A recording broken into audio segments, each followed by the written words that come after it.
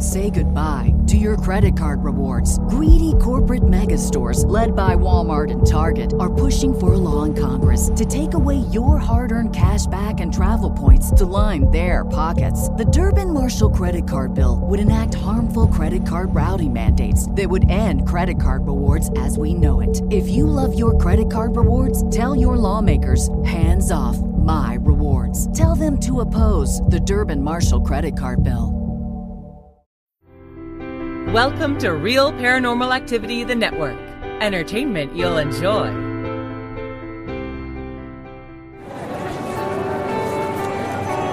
You are listening to an RPA production where people gather.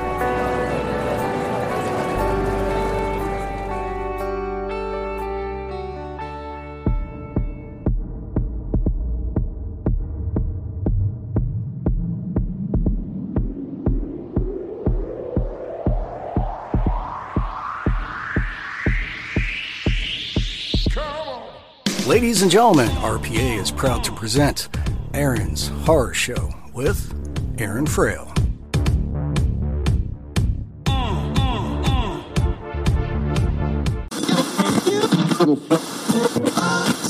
This is Jason Witter, author, illustrator of Tiny East Vampire and Monsters Eating Ice Cream, and you are listening to Aaron's Horror Show.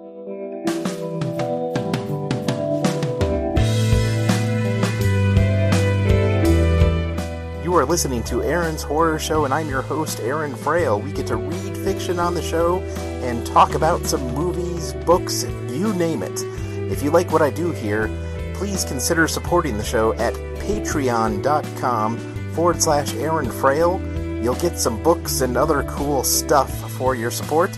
Go ahead and also reach out to me at aaronshorrorshow@gmail.com, Aaron Horror Show on Twitter, or Aaron's Horror Show on Facebook. Thank you so much for listening and enjoy.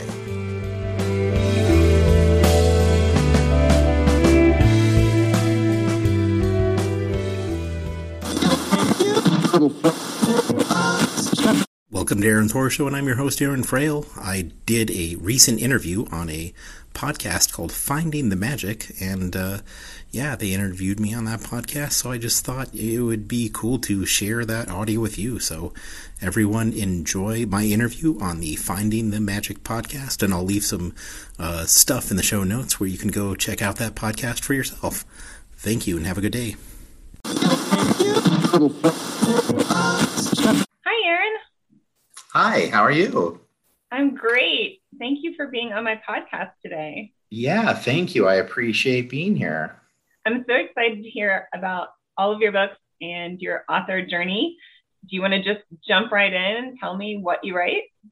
I write comedy is my first genre, I would say, but then it's kind of comedy where I like writing comedy and science fiction, comedy and horror, comedy and fantasy is my latest one. So I kind of mix comedy with, more genre fiction. That's interesting. I don't think I've met an author that would say they're a comedy writer. How did that happen? It happened on kind of a journey through college. When I first went to college, I was a computer science major, and I had to take a fine arts credit, which led me to the theater department where I took an acting class. It just took one class for me to really, really enjoy theater. And I switched my major to theater. And in my department, we had a teacher who was really influential for everyone there. He was actually one of the creators of the show Laugh-In from the 60s. And he taught a comedy writing class that I found a way through, independent studies and all that to take that class overall like 9 times, I think, and they all counted. So I took the same class over and over again because I just enjoyed it so much. And then I started a comedy troupe with other people that we met in the class, and we did over like 20 late night comedy shows. And I guess it became an addiction of writing humor. And I think also writing for theater, you get a really good sense of what's funny and what's not funny. And you could tell when you're writing something that's not funny because, when people are performing it live, they won't laugh if it's not funny.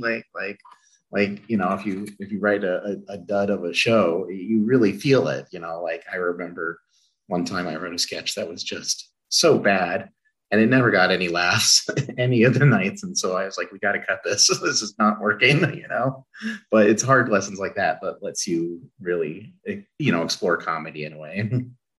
That is amazing. I don't think I've ever met an author that would say that they like standing up and talking to people.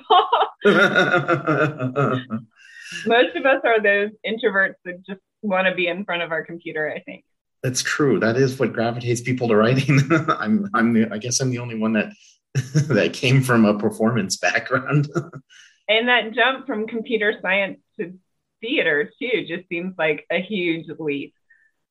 Yeah, it's funny. It was a useful leap for me because it gave me skills that lacked in the theater world. So when I was in college, I had part-time jobs of doing websites, mainly for theater places. And I actually did get an internship or a GA-ship with the UNM theater department to do their website. And word got out that I did websites, and suddenly everyone was coming at me for, updates on their websites and stuff like that. So it was interesting to be in, have technical, knowledge that was rare in where I was at. So it made me sort of find a job that was, really easy for me, but paid very well, and then allowed me to, do things like, do late night sketch comedy and stuff like that, if I didn't have to wake up and punch a clock, That sounds like the best of both worlds. I think that I would love that too. Oh yeah. Yeah. No, it's no wonder why I went back to get my master's and tried desperately not to leave school for a very long time. I was on that route for a while. So, but I was in science, so I went completely that way and didn't love writing until grad school, I guess. Oh, wow. So tell me, or tell us, my listeners, about your Time Burrito series.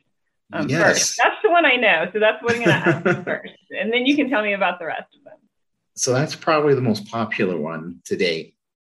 It's the one that has certainly generated the most reads, I guess, if I'm measuring on that. But it's the Time Burrito series is about a guy that travels through time in order to learn how to make a perfect breakfast burrito. So he's a struggling food cart owner, and it takes place in Albuquerque, the town where I grew up, and also at UNM, the school I was just talking about. So there is a lot of my hometown knowledge in that series. So if you've ever been to Albuquerque or like the Southwest, you'll get a lot of that in there. But it's also just a fun time travel romp where he, meets allies along the way, and eventually, through mishaps, eventually it accumulates in a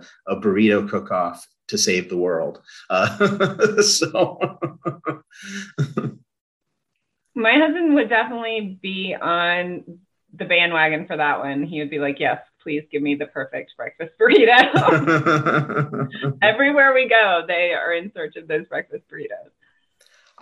Growing up in Albuquerque, I didn't realize that perfect breakfast burritos were not just readily available. So until I moved out of Albuquerque, yeah, and then I realized that I lived in the idyllic burrito capital of the world. It was like the Mecca, right? Everything Yes. stands out from there. Yes. So am I guessing there are aliens involved in this at all, or is it just time travel? It's just time travel. So there are no aliens in this particular series, at least not yet. It does get pretty off the wall. The sequels, like, for example, in the second book, a rival chef wants to rewrite history because his last name is Bison, and he wants to call buffalo wings bison wings. So he wants to rewrite history so people use the word bison over the word buffalo. And so it gets in this time travel war over that. And then the third book has them go to a future a dystopian future where everything we know is gone except for anything related to someone named David or Dave. And there's two warring religious groups where one believes the Almighty is named David and the other believe that he's named Dave, and they're having holy wars over whether it's Dave or David. And that one is loaded with pop culture references. Anything David, I had to somehow pack it in there. So that one sounds super fun. I might have to put that one on my next reading list instead of the first one. Because they really can be read in any order, actually. The Time Burrito series are all kind of standalone. I mean, with that being said, the third book and the fourth book that I'm writing right now, you kind of have to read the third book to really understand the fourth book, but it's not that big of a deal. like really, you don't, my wife read them out of order and she said that it was fine. So this sounds like perfect 2021 reads to me, like just something that's light and fun and is going to take you away from all the craziness. Yes, that's exactly what they're intended to be. They're intended to be lighthearted, fun, kind of romps. Like if you like Hitchhiker's Guide to the Galaxy, or you like watching Doctor Who episodes, or, if you like Mel Brooks movies or, Monty Python movies, you probably enjoy these books. They're very just there to be fun, not incredibly deep. I mean, maybe there's, I don't know. I don't try to be deep, but maybe someone will one day write an academic paper about it and be like, I didn't even realize I did that. Your next career, you can become a professor and make your students grab the themes out of your books. There we go. No, we are definitely a Monty Python household, so I'm in good company then. Yes. I think everyone in my house can well, not me as much because I haven't watched them as many times as everyone else has, but they can pretty much quote every movie, every line of every movie. Oh yeah. That's us. My wife and I, one thing I knew that we were going to get along was she said that Robin Hood Men in Tights was her favorite movie growing up, and she could quote any line in that movie. And I was like, oh yeah, this is going to work. Don't need to look any further. Don't need to go any further. We ended up we ended up watching the Flying Circus together in its entirety. And of course that quickly became one of her favorite TV shows. So is that an African swallow or English swallow? I think that's the right one, right? Yes. African or European? I don't know that. It's only a flesh wound. So tell me about your other series. So I have a couple other series. So if you're looking for more sort of serious sci-fi, I have a series called the Atmospheric Pressure series that was conceived of when I was working downtown Minneapolis. And in downtown Minneapolis, it's connected by skyways, about 11 square miles of skyway tunnels. And so you could leave it to Minnesotans to figure out how not to go outside during the winter. And I just thought, well, what if you could never leave? So I invented kind of a world, that people are living in cities sealed off from the world. And that one's more serious. And then I have another series called Tuners that's about interdimensional travelers that have this ability to tune so they can hear multiverses that are nearby, and then using a device jump through a portal to the nearest alternate reality through their tuning ability. And that one has a little bit of comic streak in it, in the sense that the characters can get kind of joke around with each other and have fun, but it is more serious. And then my Kindle Vella that just came out, it's called then this one I'm really excited about. This is my first fantasy novel, but it is called My 3-Year-Old is a Barbarian and Other Parenting Problems. And it's about a mom and her 3-year-old son who get taken into a fantasy world where their minds are inserted into, he's inserted into a giant hulking Conan the Barbarian type of figure. And she is inserted into a little tiny halfling. And so she has a toddler inside a barbarian's body in this fantasy world. And so, she's trying to convince him to go potty while, he's this giant hulking man and they're being chased by, these, evil rangers and a necromancer and, danger at every turn kind of fantasy novel. But meanwhile, she's just trying to get her son to survive, especially because once he finds out he has a battle axe, he loves to swing it around. Of course, because that's what 3-year-olds do. That is like a mom's worst or a parent's worst nightmare. Yes. 3-year-olds seem like that anyway.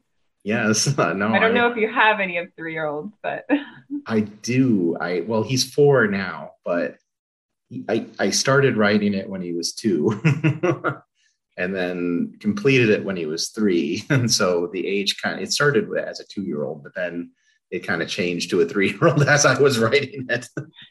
Yeah, because everybody says the terrible 2s. And then when you get to 3, you're like, oh my goodness. Because then they're smarter too. Oh yeah, exactly. They have more negotiating power when they're 3. Right. That sounds super fun. And Kindle Vella, that's awesome. Congratulations. Yeah. No, it's interesting. That was originally going to be a trilogy, so I wasn't even planning to publish it at all until I wrote the second 2 books. Usually that's what I do, is write at least 3 books and then drop them all at once. Or at least that's what I've learned to do as far as, marketing goes, making it easier to market. But I wasn't going to publish it, but then Kindle Vella came up, as a new service. So I figured it's time to get this out there because I didn't really have anything else.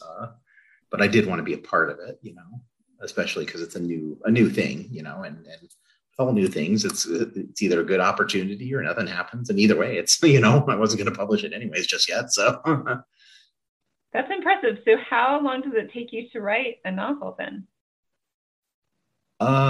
It depends, but I could get one in the first draft, at least within a month or 2. But then there's, the editing draft, and then I send it off to an editor, and then I do another draft of that, and then I do a third edit through. So, I would say that from beginning to end, from idea to, probably publication, I would put around 5 months. But, what's nice is when it's off to the editor, I can put in another first draft, of something else. So I can always have a lot of irons in the fire, so to speak, Right. Yeah, that's a good idea to kind of group them together and release them. I haven't done that, so I will have to investigate. And you have a podcast of your own, correct? I do, actually. I do. It's called Aaron's Horror Show, which it's on this network of podcasts called the Real Paranormal Activity Network. So if you search for Aaron's Horror Show or you search for Real Paranormal Activity, you'll find it. And they kind of have it's kind of a family of podcasts. So like it all comes from the same feed. So you sort of subscribe to the Real Paranormal Activity one, and mine will come through on it. But anyways, on mine, I read my own writing, and then I do movie reviews. And it originally started off as a movie review. I just, wanted to hear some ghost stories for Halloween. And so I started listening to the Real Paranormal Activity one, which is just a guy who reads listener stories about ghosts and stuff like that. So it was sort of just, I wanted to listen to it for Halloween, and then I just continued listening to it. The host was endearing. So I thought, oh, this is kind of fun to hear some ghost stories every so often, And so and then he put out a call for a horror movie reviewer. And I was like, I could be a horror movie reviewer, and I auditioned and I got the part. And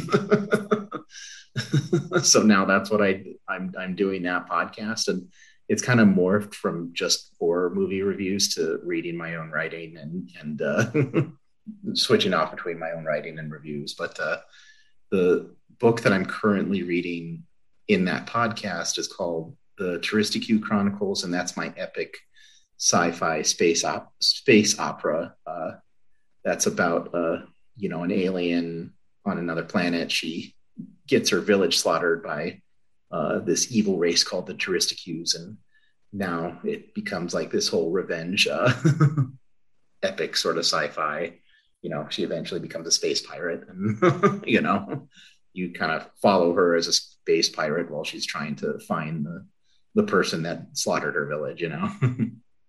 That sounds super fun. It's interesting to me. I interviewed another horror author who called herself a horror author, Kelly Martin, a couple of weeks ago. And when I think horror, I always think like Friday the 13th, and maybe I don't even watch them because I can't even watch horror movies. But then she was like, but Twilight is classified as horror. Like that's one of the classifications of Twilight. And I was like, well, I guess, yeah, vampires are killing people. So I guess that is horror, but they made it so they made the movies at least PG-13, and the books were pretty much PG-13 as well. Like not gore horror, but like fear horror, like supernatural or paranormal ghosts, like Amityville horror type instead of like hatchets and things like that. Yeah. And yeah. I guess chainsaws was the other famous one, correct? Oh yeah, I mean, horror is a really big genre. It's like one of those super genres. Like sci-fi is a very big genre in the sense that there's like time travel and spaceships and aliens coming down to Earth and all sorts of different things you can call sci-fi. But horror is the same way. I mean, you have slasher films, which are the Friday the 13th ones that you mentioned. And then there's the, zombie movies. And then there's Buffy the Vampire Slayer, which would be considered horror, despite the fact that you wouldn't be probably terrified watching it, but it does have that supernatural element, so there's a lot, I don't know, it's a really big genre that has a lot of things, it has a lot of stuff in it. One thing I will say that I like about horror is that there's a lot of comedy horror out there. And so there's a lot of like things that fall in the horror genre, but they don't take themselves too seriously as a movie. And so, they're funny, but they're also horror movies at the same time. So I like Monty Python, right? Yeah, exactly. With Monty Python with more gore. Interesting. So tell me, this is one thing I always like to ask my interviewees, I guess. What do you read? Do you read in the? I think I already asked you this. Maybe we already talked about this. Is that what you read as well? Yeah, I mean, so one of my favorite book series of all time is, of course, Hitchhiker's Guide to the Galaxy. So of course I'm going to say that, especially since that's what I'm writing. But if you're asking me what I'm currently reading, I'm actually reading the Expanse series right now. It's really good, the Expanse series. That is, the one that they made into a TV show by Amazon. And I've seen all the TV show, but haven't really read the books. And then, before that, I read one of the Peter Klein's books, but not I've read Ready Player One and all his like really big ones, but there was this other one that had something called the Albuquerque Door, and of course I had to read it because it was a science fiction with something called the Albuquerque Door. And I was like, that alone went through, but that one was pretty good, and I want to check out the other ones in the series. Apparently that was book 2, but it really did stand alone as a book by itself.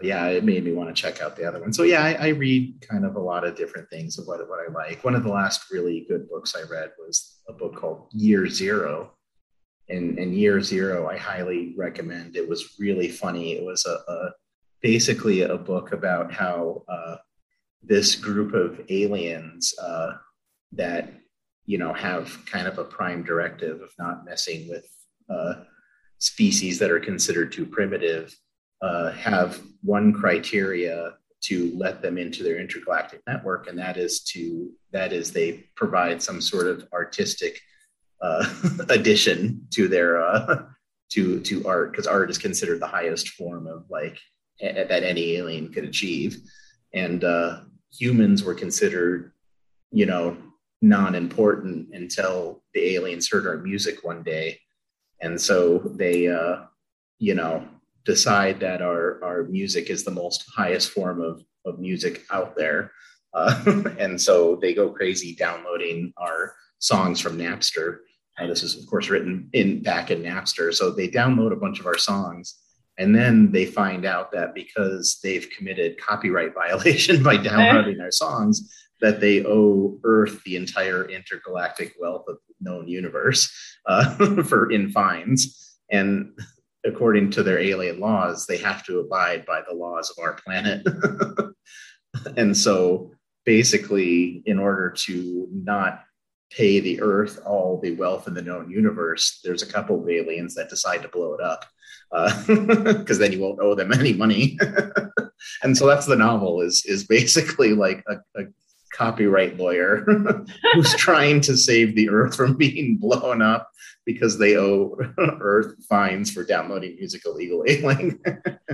They sound so moral, but then they're going to kill everyone. Yes, that's exactly what throughout the entire book. There's always this really high-minded moralness, but then there's and we're also going to kill everybody. Yeah, well, we could just kill everyone and get rid of the problems. Interesting. Yeah, it was really good. It was really funny. I enjoyed that one. That does sound really funny. Tell me what you like your readers to come away with. If they're reading your books, what feeling or what thought or what do you like them to come away from your books with? I like to come away with joy and having had a good time, and hopefully having something that they can quote with their friends, you would, we were doing with Monty Python, just, back where we were saying African or European, and having a giggle. That's my true compliment, would be, a joke that I've written, to have somebody repeat it to their friends and their friends cackle with, glee. That would be, I think, the highest compliment one could ever get for what I like to do. So that's the one thing I'd like them to have, the gift I give. Right. And do you still write stand-up? And do you still perform stand-up? I don't perform comedy anymore. I did, back in 2019, I wrote a piece that I was intending to do at an open mic night in Portland, Oregon, because we were living there for the summer. But then my wife got a job in Montana, and so we moved. And so I never ended up going to the open mic night with a piece. But it was intended to be like a piece where I come up on stage with a guitar and play what I call lazy guy love songs, where I take well-known songs and turn them into kind of weak versions of them. Like I wrote one, the I would walk 500 miles. I rewrote that to I take the bus for 35 miles, or something like that, And so I did write a little thing that was intended to be performed, but I ended up using the script that I wrote for that 5-minute stand-up piece in my 100th episode of Aaron's Horror Show as kind of like a musical tribute to the show. And I wrote a bunch of other songs, and it was sort of a musical version. Buffy the Vampire Slayer musical is one of my favorite episodes of television all time. So, I thought I'm going to do a musical podcast. And so on episode 100, I did a musical episode. Oh, that's awesome. I'll have to go back and listen to that one, because that is another talent in and of itself. So you have to make the words and the rhythm fit the melody or the chorus, right? Yeah. You have to get words that would fit in this song. So you have to use your words carefully, like in poetry. Oh yeah. I mean, I have like a musical background too, in the sense that I've been in kind of an online prog rock band since 2010, and we've released albums. We've never played a live show once. I was in bands back in like high school and college. I played live shows, but when one of my best friends, he said, "Hey, let's make a band where we just make music." And so we just started recording music and producing albums. But it's kind of interesting that I've been able to continuously do that despite not living in the same state as him for quite a while now, because we've been able to record stuff and sort of email it back and forth, Oh, technology is awesome. You're such a well-rounded, like completely like artistic, creative type. That's so amazing. I was thinking when you're talking about your aliens that art was the only thing that was like good to them. Like I was thinking that I would have been like kicked out and failed, and they would have put me in the dungeon until like 5 years ago when I started writing creatively, like because all my background was science and I'm not good at art at all. You're a writer. You're good at art. I'm a writer now, but I wouldn't say that I'm necessarily good at it either. I just enjoy doing things and right. But before that, I didn't consider myself creative. I guess I could do cross stitch but I was just following directions, right? So that's not the same. That's creativity. Yeah. My wife, she like buys stuff from Goodwill and like dismantles it and turns it into something new. And like she took a vest and turned it into like gloves and Oh wow, very cool. Yeah, I know. She loves sewing, and so I'd say it's creative, just maybe a little. And now maybe I spent so long like not doing that now my brain is just like hyperactive in that way. So maybe that's my excuse for being as crazy as I am now. So. Your inner artist wanted to get out for all that time. Probably so. It was like I gotta be free. So Aaron, do you have anything else that you'd like our listeners to know about you or your books? Where can we find you? Yeah. So, you can find me at Aaron Frale, FRALEARON, .com. Also, Twitter is Aaron Frale. And, also, if you just search for me on Amazon, you'll find me pretty easily because I, no one else has my name. Got lucky in that context. And then, most of my stuff is on Amazon, Kindle Unlimited, and Kindle Unlimited doesn't really let you publish elsewhere. So I've kind of put all my eggs in the Amazon basket. We'll see how that goes. And yeah, so if you got a Kindle, but I also have a Patreon account where, people can get like non-Kindle versions of my books when they're Patreon members as well.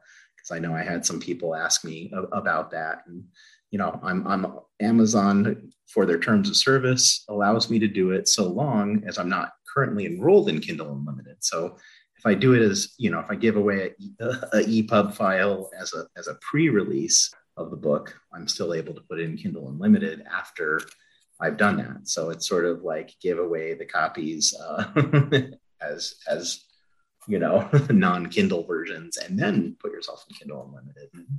Yeah. So anyways, Amazon is the way to really find my stuff, because that's where all my eggs are currently. Well, great. And tell us the name of your podcast again, so we don't forget. It is Aaron's Horror Show. Aaron's Horror Show. And all of this will be in the podcast description with all your links, so people will be able to find you that way as well. Awesome. Well, thank you so much for having me on the show. And thank you for being here. Appreciate it. It was great talking to you. You as well.